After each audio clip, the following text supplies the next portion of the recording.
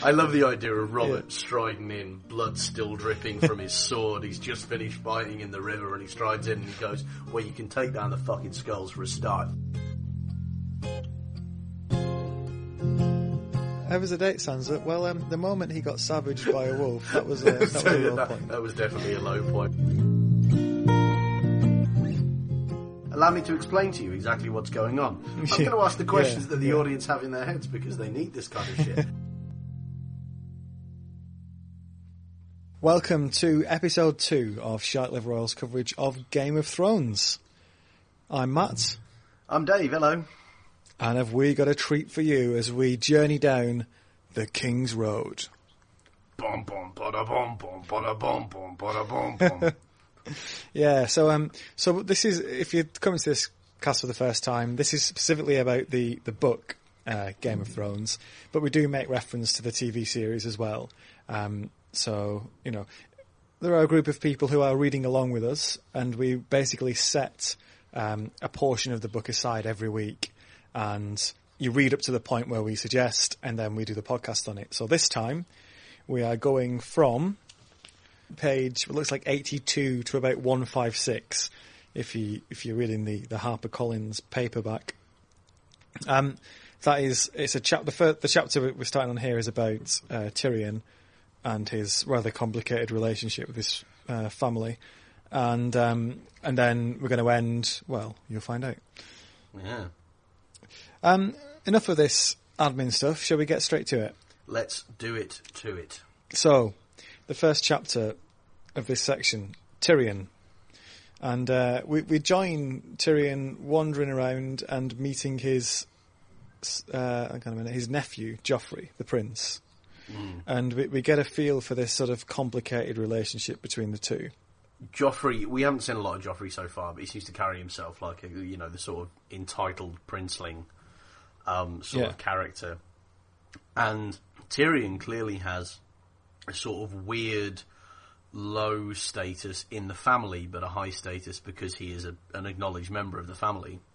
Yeah. And so it's interesting that hasn't turned Tyrion into a sort of kind of mewling, ducking, creeping kind of coward. It has turned him into the kind of person with a strong enough moral vision to look at his nephew, the future king of the realm, and be like, "You're a tool. You're a wrong 'un, you are. And I'm going to tell you about it and tell you why." And it's interesting that what it really is, in a sense, is the firm hand in parenting, which King Robert has clearly never given his son. It also shows Tyrion's sort of aptitude for politics as well, because he's basically saying to Joffrey, "Look, you've got to go and offer your sympathy to the Starks because Bran's fallen out of this window. It doesn't matter if you genuinely feel sympathy or not. It's important for appearances. This is what you do." Yeah. This is how you play the game. And it's actually a bit. If Joffrey has the sort of way about him to actually take it on board, it's actually quite a good lesson that his uncle's trying to teach him here. One of the reasons that Tyrion's such a gold-plated character is that he's part of a family who are abhorrent, really, some of the time. And we've just had the deeply disturbing insight into the relationship between his two older siblings, the Golden Kids.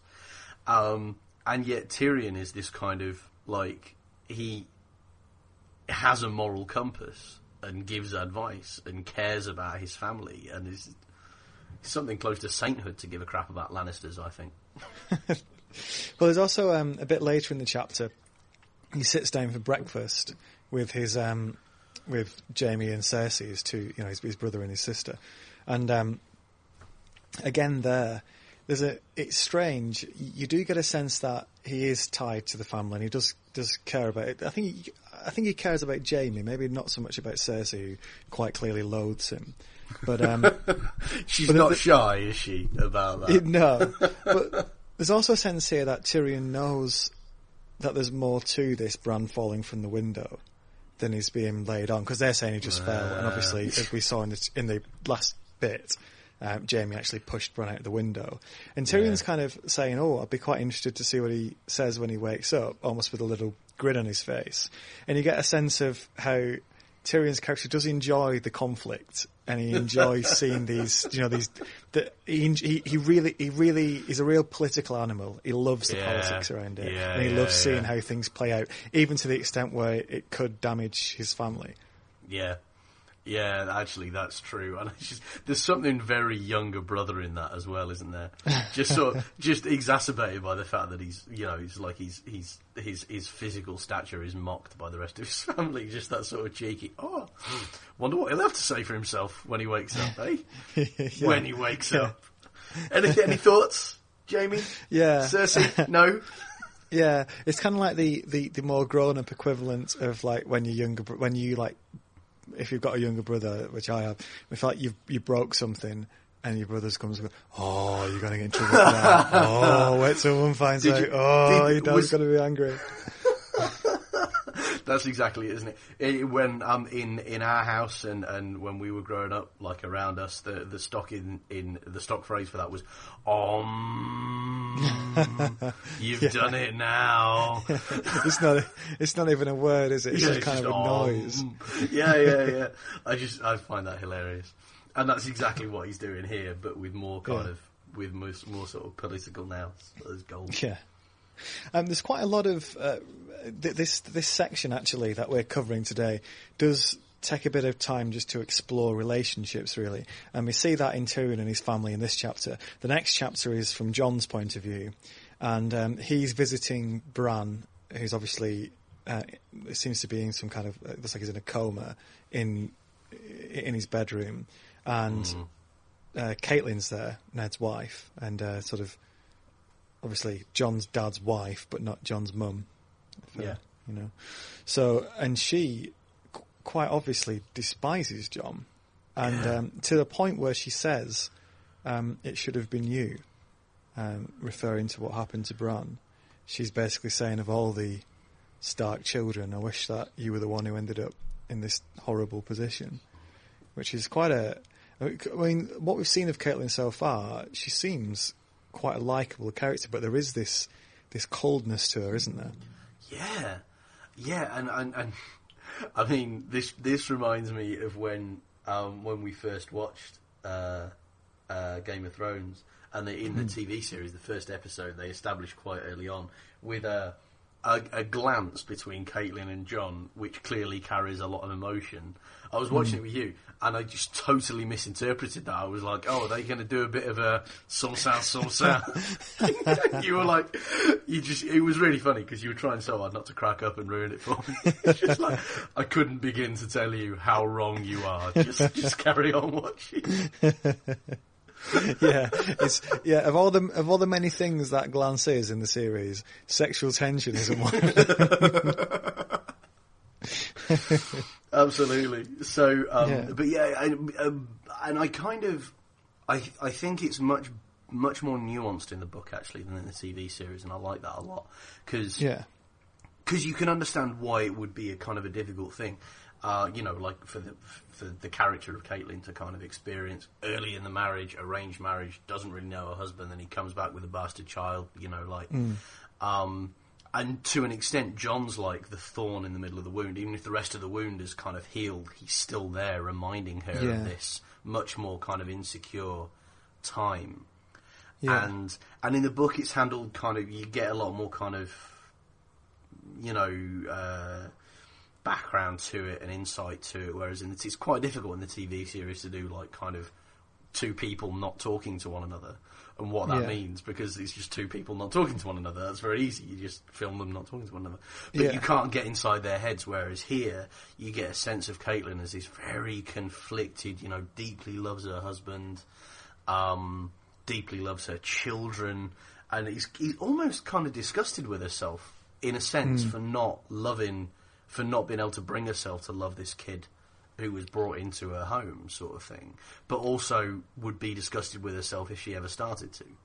So she's kind of damned if she does, damned if she doesn't, I think. Yeah, this reluctance, this sort of almost, instinctive reluctance not to forgive and to hold a grudge. Do you think that's a strength or a character flaw of Catelyn's? Two sides of the same coin, isn't it, really? it's a flaw which comes from the fact that in other ways she's very, very strong. You know, she's nobody's kind of shrinking violet. You know, she doesn't blow whichever way the wind is blowing. She makes decisions and she goes with them. Which is why she's such a great, fantastic character, one of many, many absolutely brilliant female characters in this book. But it does mean that in moments like this, she literally can't bring herself to be civil even to this 14-year-old who's been in her family since he was born. You know. Yeah. We also have a bit more of John and Arya. We saw these two together in the last section. And I was going to say something about that. Yeah. Yeah, they've got quite a close friendship because obviously she's sort of... He's a bit removed because of his bastard status, and she's sort of she's not the youngest, but she's the bit of the black sheep of the family, isn't she? She's not what people expect a girl to be in this society. Yeah, which is why, again, she's a fantastic character. I just flipping love the character of Arya. Because she's so childish and kind of, there's a great deal of abandon in the fact that she just doesn't fucking want to learn how to fucking sew, and I'm going to use a fucking sword, so fuck the lot of you. I love that. But it's dead interesting that, George R.R. Martin, are we on first name terms yet, do you think? Yeah, Georgie. How about Not exactly the G-Man? Sure, the G-Man. Here we go, the G-Man. That's who he is from now on. The G-Man. Yeah, let's call him the G-Man. So the G-Man. I'm going to drop that into sentences and then remember what I was saying. It's ludicrous. Anyway, the G-Man, when he's writing this, goes out of his way to put all these physical cues into their, he's like John and Arya look like each other. They have this, apparently Ned, not an attractive man, got a face a bit like a horse. It says, and these his two children kind of take after him, whereas all the other kids apparently look much more like Caitlin with the kind of reddish hair and blue eyes and so on. Yeah, and so it's another way that the book gives you a kind of a little twist that the TV series really can't, in saying explicitly these two people are openly resemble their father. Yeah, and that makes them ugly, and that gives them a bond. Yeah, there's also in this another little window into just how casually violent a society this is. Arya, obviously still a little girl, the leaving present that John selects to give her is a deadly weapon. It's like a light version of a sword. It's sort of like, it made me think of a rapier or like a Three Musketeers style sword, similar to that in terms of the thickness of the blade. And she calls it Needle. Yeah. And it's a wonderful scene, isn't it? Because it is. There's a really heartwarming relationship between John and Arya, and this kind of outcast kid who still really has this kind of affection for somebody younger than him. He hasn't become this horrible, bitter, twisted individual. Really gives a crap about his younger sister. That's beautiful to see. It's beautiful to see this rather alienated little girl kind of able to be vulnerable with somebody who she feel kind of gets her. And the whole relationship, the whole beautiful, miraculous, wonderful relationship is summed up by him sitting her down and doing the sort of Westeros equivalent of just kind of tenderly sitting her down and saying, look, one day you're going to need this. And just like whacking an AK-47 on the table. Ka-thunk. How did you know? It's just what I wanted. Now don't tell Mum and Dad, because they were probably going to get you one for Christmas. Yeah. Okay, let's move to the next chapter. This is Daenerys one. And it's their wedding. She's getting married to Khal Drogo, who we've established is not a IT technician from Barnsley. He's a big badass barbarian. I see. In my head, though, he's Carl from IT. Yeah. But this is if we thought the feast at Winterfell was quite raucous, this really puts it to shame. There's some quite amazing things that go on, including a number of deaths. Yeah. Which are just seen as sort of the normal way of things. Yeah. I remember when we watched this, you were a bit disappointed with this. You were like, "Oh, here we go again, Dan. Here comes the stereotypical barbarian feast." Yeah, well, and, how do you feel about it now? Well, I think looking back, if I'd have known the kind of light touch that was going to be brought to a lot of the plotting and the characterization, I wouldn't have been quite so quick to assume that this was just lazy-ass stereotyping of brown people. But to a certain extent, I still think that's what it is in the TV series. It's like kind of, look, this is how the white people party, and it's a bit brutal, but, you know, everybody kind of understands that. This is how the brown people party, and they're going to kill people. Do you know, like, there is still an extent to which I'm a bit like... I mean, you can get away with it in a book because you're not obliged to draw parallels between kind of races and like, you know, features and cultures and the whole business of that, which you have to address in a TV series because you're presenting actors from our world as you know, consistent members of a certain ethnic group in a completely other world. So you can't really get away from the comparison that you're inviting. Whereas in the book, there's really nothing to suggest, you know, and if there was, the book would be monstrous. You know, there's really nothing to suggest that this is supposed to be a kind of thinly veiled allegory or parody of a particular kind of way of doing things. Yeah, so it didn't bother me nearly as much in the book, but that's because, again, the book isn't obliged to kind of go to places that a TV series can't avoid going. Yeah. Daenerys gets a lot of presents, including 3 antique dragon eggs. As you do. Which is, what every Westerosi girl wants. And a horse, and she absolutely loves the horse. It's so the first moment where she gets a bit of freedom, to be honest, because she's effectively just been portrayed as almost like a slave so far. She's just pretty much owned by her brother, who's using her in a sort of bargaining chip to get himself an army to take back Westeros. And this is the first chance she gets to taste a little bit of freedom, and it's the one spark of pure joy in an otherwise wretched sort of day for her, really, because she just spends it in terrible fear. There's this massive bloke who she's suddenly married to, who doesn't even speak the same language and is into all these particularly savage customs. And then there's a brother who couldn't give a toss what happens to her as long as he gets his army. And you just really get this sense of someone who's she's alone and so vulnerable. Yeah, and again, it's incredibly well sketched. I tell you, actually, the thing that, like, sorry, this is a horrible way to respond to, like, because you've really gone into the emotional heart of the scene, and I do love it for that reason. But to be honest with you, the thing that I mostly took away from this scene was, and I kind of thought this when I was watching the TV series as well, they spent a lot of time kind of playing up the dragon's eggs, you know, for reasons which become clear later. But at that point, I was like, why is that such a big, like, can you, like, that would seem to me to be the archetypal shit Christmas present. Like, ooh, dragon eggs. Like rocks. Eggs. So stones then. Particularly interesting coloured stones. They are 3 big stones. How did you know? Exactly. Now, you know, presumably they have more resonance for her than they would for me because she, you know, she's supposed to be blood of the dragon, and, you know, dragons are very significant. Actually, no, tell you what, actually, that reminds me. One of the other cool things about this book is that it brings out far more what the dragons were to the previous dynasty. It's never really clear in the TV series why it's a big deal. I mean, I suppose it's just a big deal.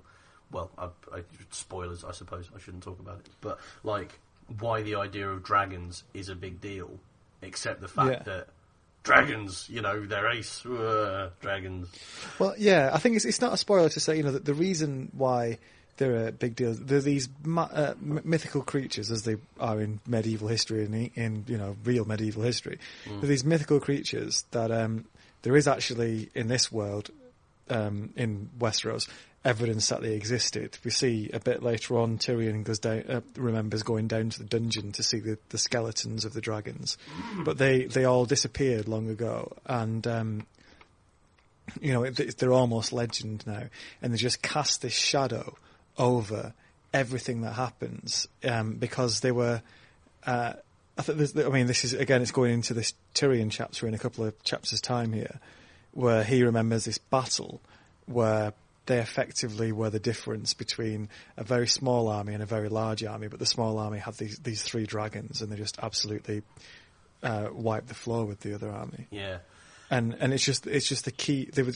I suppose that the dragons were this key to power, to ultimate power, which has suddenly disappeared and has just left this power vacuum, which is where you get the political problems in Westeros from. Yeah, it's only just occurs to me when you put it that way, but you're absolutely right. What this is somehow he's managed to create a world in which the nuclear bomb has been invented and then uninvented. So exactly. You can remember like having this astonishing, disproportionate, 9 orders of magnitude greater power at your disposal, and then it went away. And you can just see it, can't you? Like nuclear, the power of a nuclear bomb. If it were to be uninvented, and we could only wish for such a wonderful thing, people, it would become myth and legend. It would become the great Eisenhower with his ability to rain fire from the skies and so on. It would be that kind of thing. So I think that's a really interesting kind of angle on it. Like, once we had this super weapon, now we're back to playing with swords. Yeah. The only other thing to mention the Daenerys chapter is the end, where there's this sort of the wedding night sex scene, and it's a very uncomfortable scene in both, but it's told slightly differently, isn't it? Yeah, and do you know what? Actually, I think this is about the horrible line. So this episode and this bit of the book is Daenerys really just cops for a lot of horrible treatment, and one of the ways that kind of manifests itself is Viserys says something like, I would let all 4,000 of these men fuck you and their horses too, and it's just horrible words. And in the TV series, what that gives you is a sense of foreboding. You're like kind of, oh fuck, this is just what a horrible situation. It serves to bolster your awareness that it's a horrible, horrible situation. Whereas in the book, it's a much more directly sort of violent thing. Like it plays as the verbal slap to the face it was supposed to be. Okay, let's put a pin in that and move on. Yeah. Next up, another Ned chapter. Yeah. And this is basically him and they're on the way down to King's Landing now, and he rides off with Robert in the sort of an early morning sort of ride. Yeah. And it's obvious that this is just cover for the king to get Ned on his own, away from other people who can listen, so they can have a frank chat about what's going on without anybody listening in. And I really got this sense of the king being under he's under pressure, and he doesn't know who to trust anymore, and you get the sense of a guy who's being propped up, and his powers kind of waned, and he's getting increasingly trapped, and that is why he's turning to drink and debauchery, because he's just trapped. He's this once really strong leader who has suddenly found he's got no one who. Yeah, well, it's interesting, isn't it? Because he's not in this sense he's kind of the opposite of Tyrion. Like, he kicks ass in battle, but he's not a political animal. He hates. He's clearly like confused and disquieted by politics. So he just wants everybody to be out in front of him so he can get his hammer out and smash him to bits. And so in a way, he harks back to it. He goes and he gets his old sort of fighting buddy, Ned, and brings him down south into a place which Ned has previously and very accurately described as a nest of vipers. And just sort of... And to be honest with you, I would expect my response to a character doing that sort of thing to be like, oh, don't be so selfish, you know? But actually, I found that response more overwhelmed by a feeling that I just felt really sorry for him. Like, imagine that. Like, you're the most powerful person in the country, apparently, but you feel utterly alone. And you're married with several kids, and you feel utterly alone. And your right-hand man has just died suddenly and in not at all suspicious circumstances. And you are alone. And so there's almost something plaintive. For all the fact that he does all of this, I'm your king and you'll do as I tell you. You know, there's something plaintive almost in going back to his best mate from when he was in his 20s and going like, I'm fucked. Yeah. And I thought there was something really melancholy in that. Yeah, and I think it is a plea because, I mean, if Ned says no, I can't come, I can't do it. I've got to stay. You know, this is where I belong in the north. What does he do? Yeah. I mean, he can because he can't accept that as a. You know, he wouldn't be able to say, "Oh, okay," and then trudge off back down to King's Landing. Yeah, you'd look like a twat. You'd have 7 weeks on a horse looking like a twat. Yeah, so he'd have to, you know, he'd have to do some form of retribution, which may probably end up with Ned's head on a spike, and then he's in an even more alone situation because his one ally is gone. So this is a plea, really, even behind the bluster and behind the power that he does still wield. Yeah, it is a kind of desperate. You know, if you don't help me, no one's going to help me. Yeah. And I think Ned does see that. Yeah. And that's one of the reasons why when he actually agrees to come down. Yeah. It's interesting that for all how close they are and were, the last time they had a real falling out was immediately after the battle, which put Robert on the throne. Yeah. And it was over. The Lannisters basically killed the two heirs to the throne. Obviously, there's the relations of Daenerys, and Robert was fine with it. Yeah, he was like, "This is war, and this is what happens." And when Ned says that they were just children, he says, "I don't see children. I just see that they were dragon spawn." And so he sees them as less than human. Yeah. And it's partly because he's obviously more ruthless than Ned. And also, there's this whole thing with Rhaegar, which is Daenerys' brother, is it brother or uncle? Brother, I think. Older brother.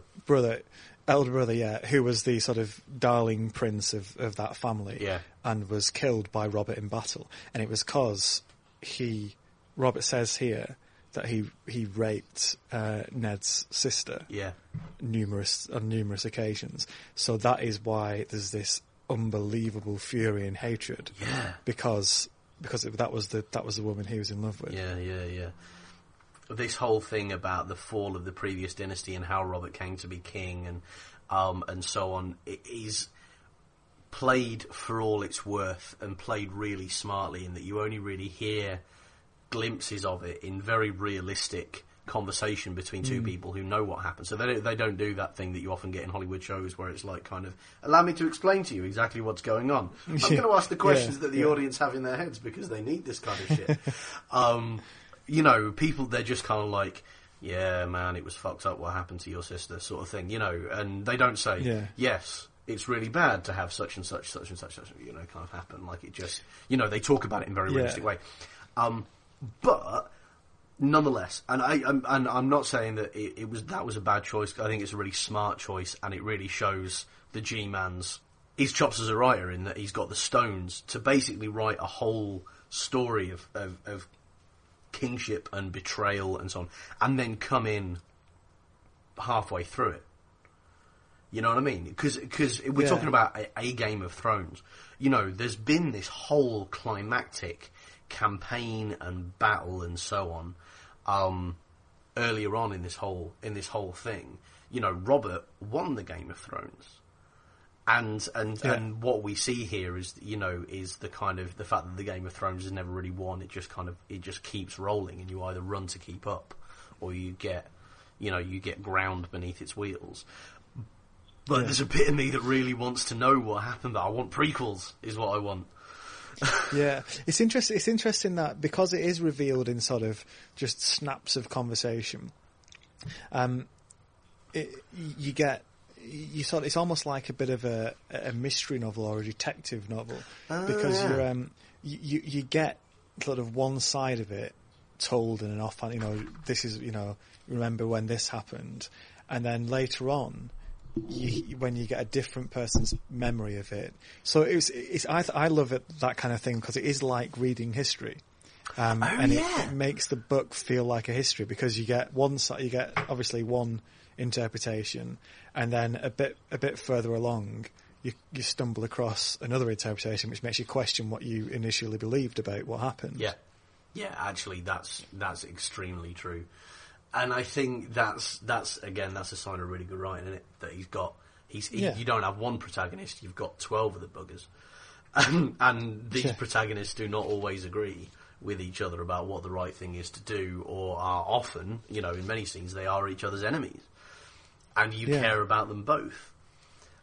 Which is much more true to how you have to read history than picking a good guy and picking a bad guy and just reading it like a thriller, hoping that the good guys win and knowing that they will. It's much more, everything's much more up in the air. We move on to Tyrion. I mean, we mentioned this. He's reflecting. He's reading about dragons as he's on his way up to the Wall with Jon and Benjen Stark and the Night's Watch, and he's reading about these dragons. And as we said, he remembers walking down into the dungeons to look at the skulls that used to adorn the halls when the Targaryens were in power. And when Robert became king, he moved them down to the basement to make things look a bit more, so it's a bit less toothy. That's hilarious. In the throne room. Less toothy. I love the idea of Robert striding in, blood still dripping from his sword. He's just finished fighting in the river, and he strides in and he goes, "Well, you can take down the fucking skulls for a start. Far too toothy in here, isn't it, love?" Right, first of all, tapestries. Second of all, do you know what I mean? I think before the matters of the state, let's get the room sorted out. Otherwise, I just can't work without the right mood. Yeah. Well, I do think actually it is an important statement he makes, though, because the dragons are the symbol of power for the old house, aren't they? And also, it's all wrapped up in this rather macabre history of the Targaryens and the madness and the tyranny which they often ruled with, because they had this power. Yeah. And it's clearing all that out and making a statement of, things are going to be different. Well, I mean, I suppose I dare say, you can go looking for the real kind of echoes of truthful storytelling and that.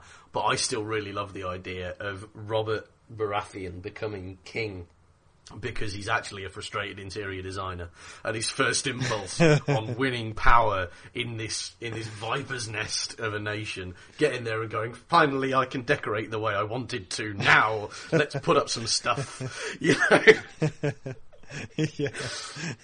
Okay, we're going to have an accent wall, we're going to have a mirror to improve can you depth. imagine doing that whole throne room with just the one wall down the left side in like teal.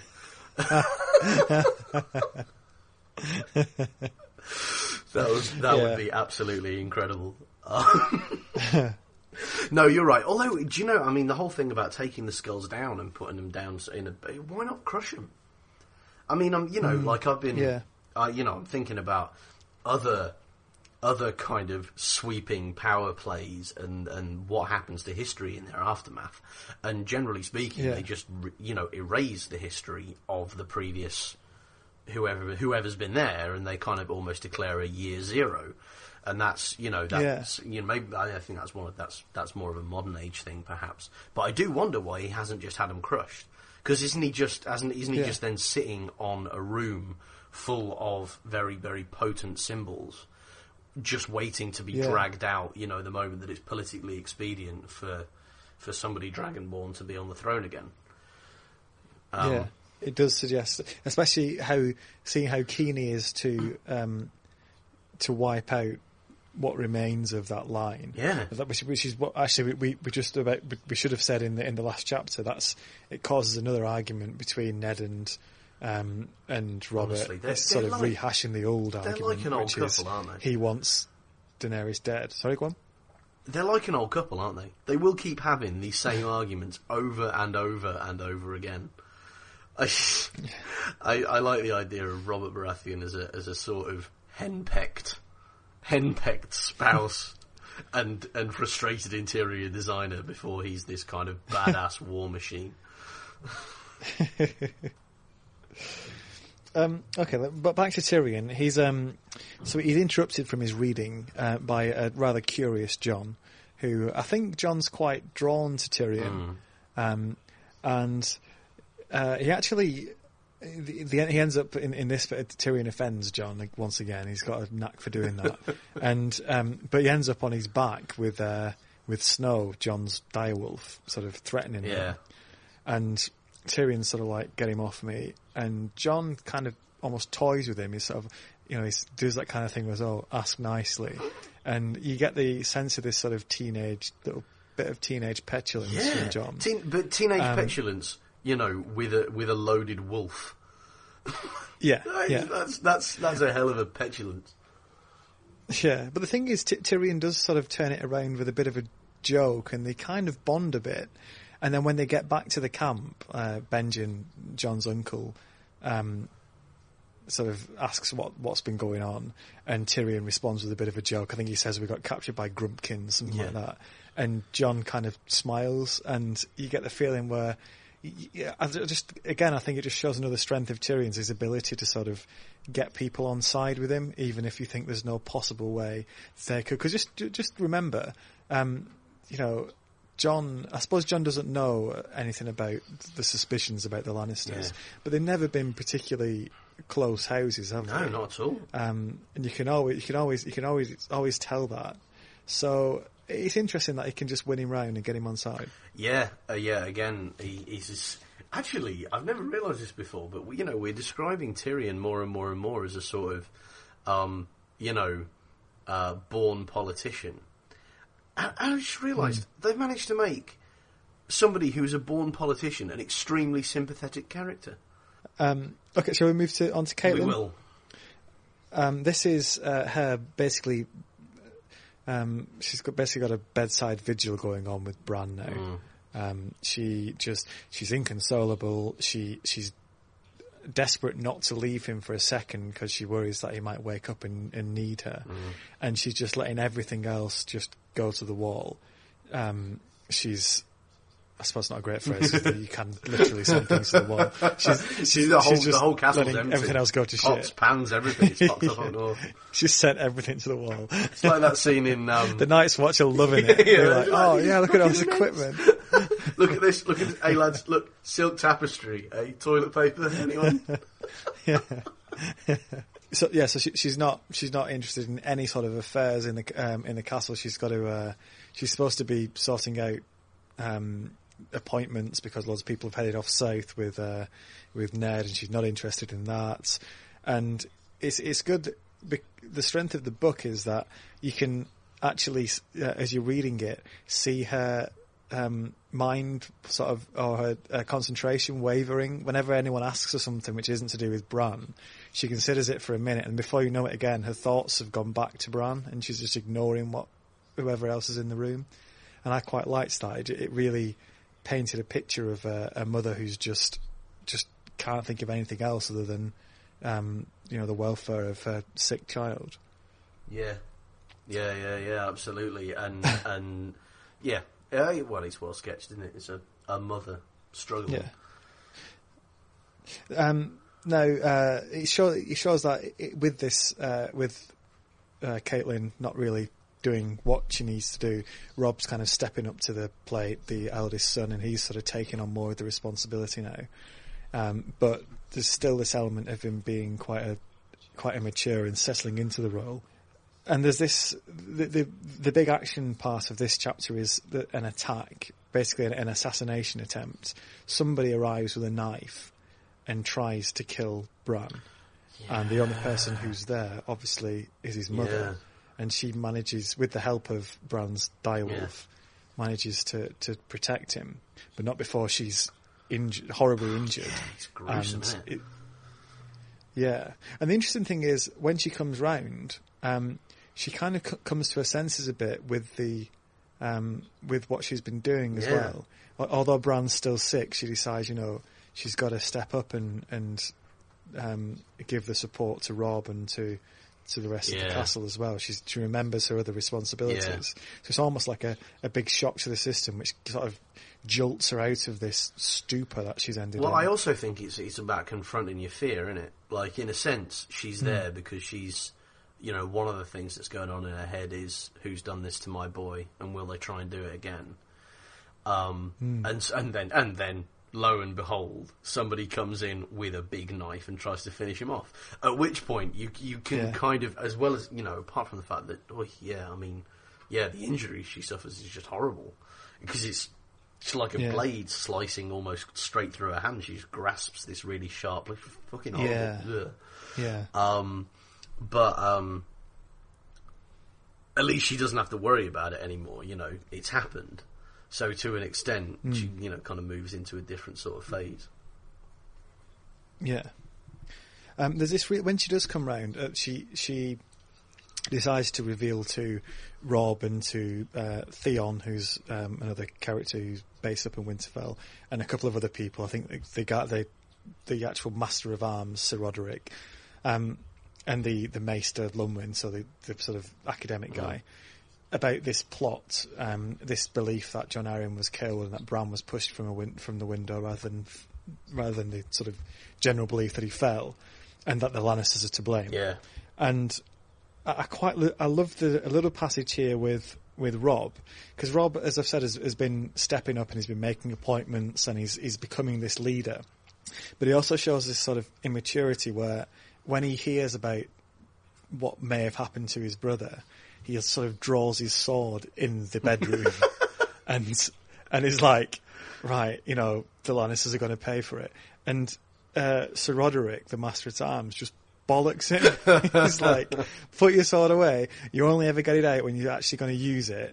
And it's just, he absolutely slaps him down.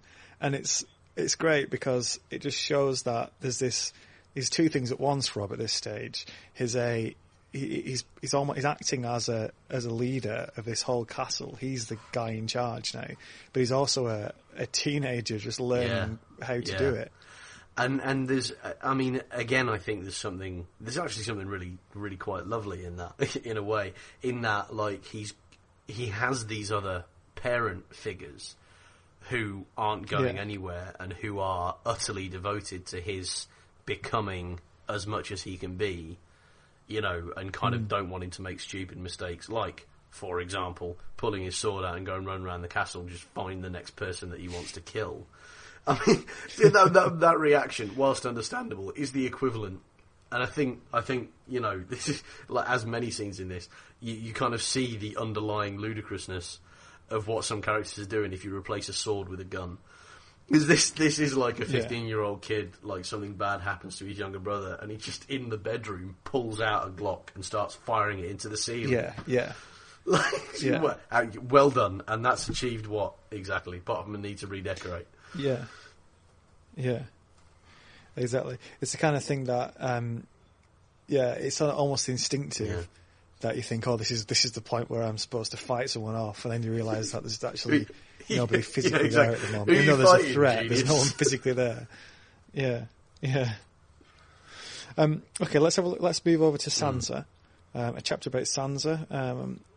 And we get a bit, again, another relationship explored between her and her sister, Arya. And how Sansa is this little perfect in terms of what is expected of her. Aristocratic good ladies. As gold and does everything she's told. But I mean, because we've only ever seen her from Arya's point of view really so far, so this is quite nice. It's because we get into her head a bit and you can see things from her point of view, I suppose. Although the descriptions of Arya is great, because all this time while they're on the King's Road on the way to King's Landing, Sansa sort of stays in the cabin of the carriage, and she sort of lives for these little meetings with the Queen and with the princess, and doesn't even want to look out of the window. Whereas her sister is just sort of tearing around the swamp, smearing mud on her to sort of recover from bites, and discovering different lizards and things that are hiding around. And she's messing around with this like butcher's boy who's like another bit of a tearaway. And it's great. The contrast's great. Isn't it? It absolutely is. And I do love that Arya basically has her boy's own adventure, and it's just it is great. I mean, because there is a sense of like carefree innocence, which is not something that A Song of Ice and Fire trades in very large quantities. Innocence and joy, but there is this, she's having a fucking time of her life. It's the holiday of a lifetime sort of thing. And I think, I think if we're lucky, each of us has had one of those at some point during our adolescence or our childhood. Just like you go on holiday and just from start to end, it's like you do new stuff and you meet new people and you have an incredible time. Yeah. And there's a great image of that. And then it's contrasted with Sansa. And Sansa actually, like, she's much more of a bitch in the book than she is in the TV series. She's much more of an unpleasant, sneery, condescending, and stupid character in the book than she is in the TV series. I mean, you've got limited time to bring that stuff out in the TV series, I suppose. But, in the TV series, I was kind of, she's a kid, says some, insensitive and stupid things, but, is neutral at worst. Whereas in the book, she's just horrible. She's just awful to her sister and almost willfully blind to the kind of the idiocy that she's being handed as like. I don't feel quite as strongly about that. I think I don't think there's any malice in her, and I also think that she's just kind of her attitude towards her sister is a mixture of just anger because she can sometimes ruin some of the things that have been carefully set up for Sansa to do, and she's always ever so worried about appearances as she's been taught. I suppose that's right. Yeah. And also she just can't understand what she's like. She can't understand Arya's existence really, or just how she is as she is, because it just doesn't tally up with anything she's been taught. And I don't think she can quite understand how someone can be so badly behaved. and she even says, doesn't she, that she was remembered asking her mum if did not like made some mistake, and Arya's actually not part of the family, and someone ran off with her real sister. But that's interesting that you kind of interpret that as being like she's a victim of her lessons, and I'm interpreting that as like she's just really stupid. Because I would, certainly in comparison to the rest of her siblings, like, pennies drop through wet cement quicker than they drop for Sansa at some points. Because she's stuck in this particular mindset. Whereas, so I find it really hard to believe that somebody could be as sharp as Arya, or as kind of resourceful as Jon, or as strong as Robb, and then Sansa's thing has just been to be told a certain way of doing things, and then just be like, well, clearly that's correct, despite all the evidence to the contrary amongst my own siblings. The only possible explanation is not that I'm wrong or that the lessons might need to be questioned, but in fact that my siblings are not my siblings. I would say to that, though, that Sansa's more a victim of circumstance, because I think there's a very, very clear parallel between her and Robb, insofar as they've both, as the eldest children, been told how to. Obviously, the focus of the lessons have been them. They've been told how to act, and they've just, because Robb doesn't come across as a particularly great thinker. Actually, that's they true. They've just been doing what they've been told to do and living up to what they've been told to do. And it just so happens that what Robb's been told to do is become this kick-ass leader of men, and what Sansa's been told to do is become this demure lady figure. And I don't know. I have more sympathy for her, because I just think it's just in the same way, it's funny how I mean, a lot of people warm to Robb and not to Sansa, whereas they're both pretty much doing the same thing as far as how much they think for themselves. Yeah. Although I would say that I think Sansa doesn't like. So they might both be, quite, not terribly original thinkers. But Robb emulates Ned. And Ned is quite a complicated thinker and clearly doesn't take life without thinking about it. And, we see him always goes to the Godswood after he takes a life. And, there's this sense of kind of humility in the man, which I think later on we see kind of echoed in what Robb does. Whereas Sansa, if the example that she's drawing from is supposed to be Catelyn, who's this, passionate but canny operator, would give herself up for the people that she loves in a heartbeat. Family is amongst her highest priorities, but she knows which way the wind's blowing and she, tries to find a way to navigate that for the good of her whole family. Whereas Sansa's just, ready from moment one to sell out to anybody who might make her feel more like a princess. And I think there's a huge difference there because Robb follows Ned, whereas Sansa's kind of like the anti-Catelyn. She's just not. Yeah. She's just not smart at all, and worse than that, she's smart and in a sense disloyal. In terms of how she treats Arya a little bit later on, I think in this section. Yeah, I think that she's. I think she's much more. I think Sansa's much more like her dad than her mum, insofar as I think you're right about Ned being quite complicated, but I think. All three, Robb, Sansa and Ned, and we'll see this as we go forward, have rules and have been given rules and follow them to a fault. And the big character flaws for all three of them, I think, in a sort of broad perspective, is the fact that they struggle to break out of those rules and of their code of conduct, which they either have been set for themselves or that's very, has been very set for insightful. them. I hadn't thought of that at all. But yeah, I think there is. You're right about the fact that she does get Sansa is, I suppose, she does get sort of wrapped up in this whole idea of being a princess as well. I mean, I suppose in a similar way to Robb lets it run away with him a bit when he becomes a military commander. He gets wrapped up in that. Pops a couple of caps into the ceiling just in order to make a point. Yeah, exactly. But yeah, I mean, they're really well drawn. Oh, yeah, absolutely. Well, and I think that's worth saying as well, is that we've managed to have, we've done 5 minutes on 2 characters and their parallels and how you can see their parents interacting with them. This, if nothing else, is astonishingly well written. Yeah. Okay, let's move towards the sort of the big part of this chapter is where Sansa and Joffrey are going for a wander. They're actually on horseback. This actually one of the things that the big differences between the book and the film. Horses. The people are on horseback all the time in the book, and when it comes to the film, they've all been like, let's dehorsify. Tell you what, let's because lose it's going to be we? a pain to shoot, and I'm not sure if everyone can ride.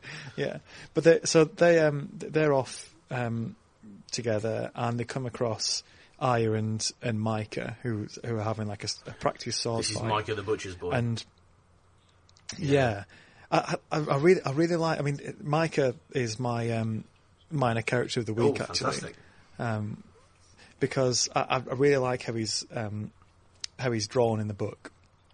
In the series, he's just this ginger kid who is a bit sort of just ends up getting killed very quickly, and you don't really know much about him. But in the book, he strikes me as very similar to Arya.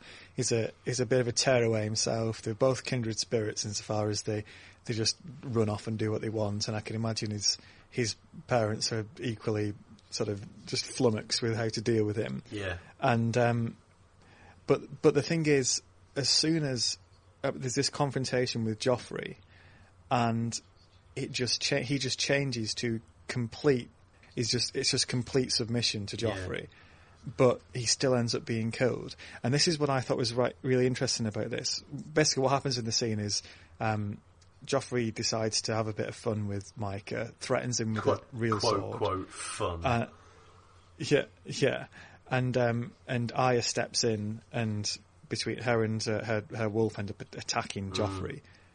But the result of it, at the end of our part of the book today, is that Micah is killed for effectively attacking the prince. And I think in most stereotypical tellings of this story, what would happen is that this bit tearaway kid of low rank gets a bit carried away and tries to defend his friend and lashes out at Joffrey, and then the full weight of sort of society comes down and it ends up doing for him. But the thing is with this, he's just completely submissive. He couldn't do anything more to try and show that I don't have any power. You're the one with power. Joffrey's the boss. But still, that doesn't save him, and it's just a really powerful comment on how this society works. Well, and I think maybe there's something here about like kingship and leadership as well, where like because there's a contract, isn't there, between like a king and his subjects, which is that the king gets all the security, all the gold, all the women, all the status, all the happy, fun times. And when somebody defers to him, what he does is graciously accept that deference as his due, and kind of say this whole idea of status in life and so on, kind of has obligations and that. A good king goes, good, you have deferred to me, now go on your way. A bad king like Joffrey is just obsessed with what his power gives him the ability to do over others, how it makes him special, and is very inward looking and pulls shit like this. And I think we can see like in history, when you get like bad kings are almost always the kind of pompous, up themselves, never had anybody say no to them little pricks who eventually end up causing things like the Peasants' Revolt with Wat Tyler and various uprisings sort of throughout history, particularly in the medieval period in England, where a whole bunch of people are like, sort of, hang on, this isn't the deal. I bow and scrape and doff my cap to you, and you fucking keep me safe, and you make sure I'm fucking fed. Yeah. And that's the deal, and it's patronage. Whereas when you get a king who pulls the sort of shit that Joffrey pulls here, you kind of, your social cohesion is not long for this world. Because eventually people will be like, oh, what's fucking in it for me then? There's more of us than there are of you, so why am I doing this again? Yeah. Yeah, there's this sort of pact, isn't there? Unspoken pact between the king and the subjects, where there's this protection and this at least some kind of empathy, and it's just non-existent with Joffrey. Yeah, he's a proper psychopath, isn't he, Joffrey? Like, he just lacks the bit of his head where he imagines other people to be anything, imagines other people to be anything like him. Yeah, and the line that really sums it up for me is it's in the series, it's not in the book, and I didn't notice this until I reread it. But it's the moment in the series where Mike sort of drops his sword and he responds by saying, "Sorry, my lord," and Joffrey's response is just utter fury and menace. He just says, "I'm your king, not your lord," and it's that sort of anger at the fact that he's got his title wrong, and that complete disconnect, and the fact that this guy's doing everything he can to try and show deference, and it's just the fact that he's not got the correct words is a massive cause of even more offence, and almost sends Joffrey into this fury. It just shows this complete disconnect between how Joffrey's been raised and sort of how he's developed, and anybody else around him who doesn't automatically know or consider, worth thinking. Yeah, and it's almost like the purest possible expression of a bully mindset as well, isn't it? Like, I don't know if you ever had the pleasure of dealing with kids like this when you were a kid, but the sort of kids who were going to punch you no matter what, but would try and get you to say the right thing anyway. Do you know what I mean? Like, that sort of, that mindset where it's like, it's pulling legs off flies, isn't it? Yeah, you're right. He's a guy looking for a fight, isn't he? And so what's going on in his head? Like, I still, spent a long time thinking about this book and working out the characters and that. Like, I still can't work out what's going on in Joffrey's head, such that he's like, it's the most important thing in the universe is that I get to be more powerful than everybody else. Do you know what I mean? Like, why is that of the most spectacular importance? And I can't really get to the heart of it. And I suppose that's because he's supposed to be a character who's fundamentally insane. He's supposed to be like the Targaryens. He's supposed to be. Yeah. I think one of these characters who the gods just flipped a coin and it came down on the wrong side for this one. So he's well sketched in that sense, but I can't get my head around it at all. Like that, because it's not like he's been mistreated as a child. He's not been beaten by whoever, He's been absolutely mollycoddled, and it's turned him into a monster. Okay, let's move on to the final chapter for today. This is another Ned one. I suppose we should just round that off by saying Arya and her wolf get the better of Joffrey. He ends up getting bitten by the wolf on his arm, and she chucks his sword into the river and runs off. Arya, and Sansa's sort of left picking up the pieces of what was supposed to be a romantic walk in the park. A romantic afternoon. So I'll be honest with you, the date went very, very well up until the time where he met somebody of a lower social status. Now, Joffrey struggles with that sort of thing a little bit. I love him, but yeah. So, killed him and put a damper on things after that, to be honest. Yeah, how was the date, Sansa? Well, the moment he got savaged by a wolf, that was a low point. That was definitely a low point. Frankly, I would have wanted him to show a bit more animal skills there. Carry on. Next up. Let's go to Ned. Okay, so it turns out that from this chapter we find out that Arya's been missing for a few days now. She just disappears for days, and they finally find her, and she's brought before the king, which is quite a extreme thing to happen. And Ned ends up racing back to the holdfast where they are to sort of find her, and she's basically in this room in front of the king and the whole royal retinue, surrounded by Lannister guards. And you really get this more so than even in the series when you see this from Ned's point of view. He's looking around the room, weighing up, who's friendly and who's not here, and which way is it going to go. And it's basically Robert, a few of his retinue who he can't really work out whether they would be on side or not, and then just a load of Lannisters who are just spoiling for a fight. I really got a sense here of how just how bad it's got with the king, how utterly reliant he is on the Lannisters, and how difficult a situation Ned's walking into. That's really. Do you know what? I'm an idiot. I didn't get that at all. But of course, that's what this scene is about. I was just so invested in the whole nonsense about, Sansa and Arya and Joffrey and the wolves and the butcher's boy and the rest. I was in that, and I absolutely hadn't clocked that what this is really about is showing how the king, even in matters of astonishingly minimal importance, do you know what I mean? Disciplining kids.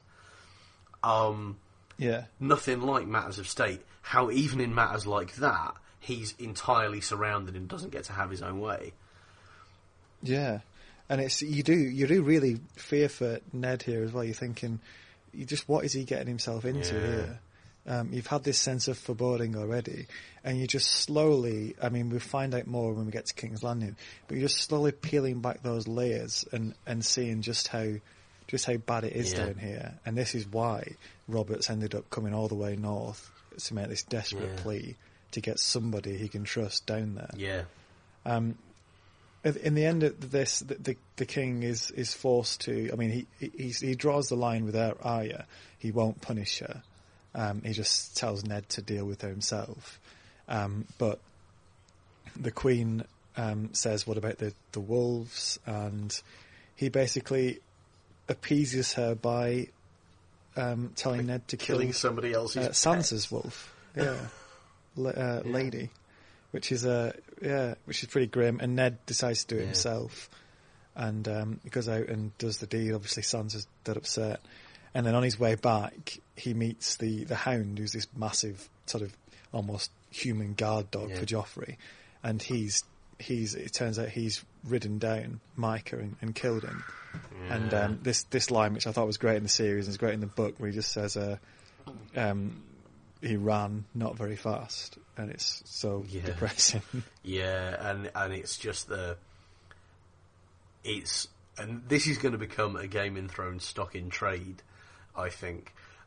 It's the sort of gets you all invested in a kind of character situation, and then just like slices a sword through it. And it, it's a fantastic example of the kind of casual brutality of the age, and how if you were a butcher's boy, there really wasn't anything apart from happenstance between you and being killed by the king just because he feels like it. It's very, it's troubling. I tell you what, I also thought was interesting was the parallel between Ned saying in the last bit that, if you pass a sentence, then you have to carry it out. And Robert just sort of chucking this sentence of death over his shoulder, albeit to a wolf, right? Albeit to a pet.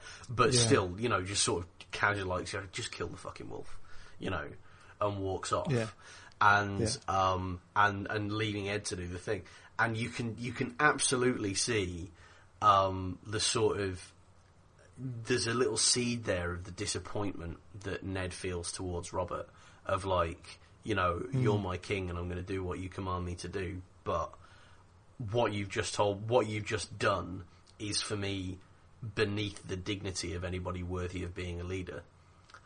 And you have a sense in that of just nothing's going right for Ned, nothing at all. He's obliged to go and work in a place he despises for a man he no longer respects, but wishes he could.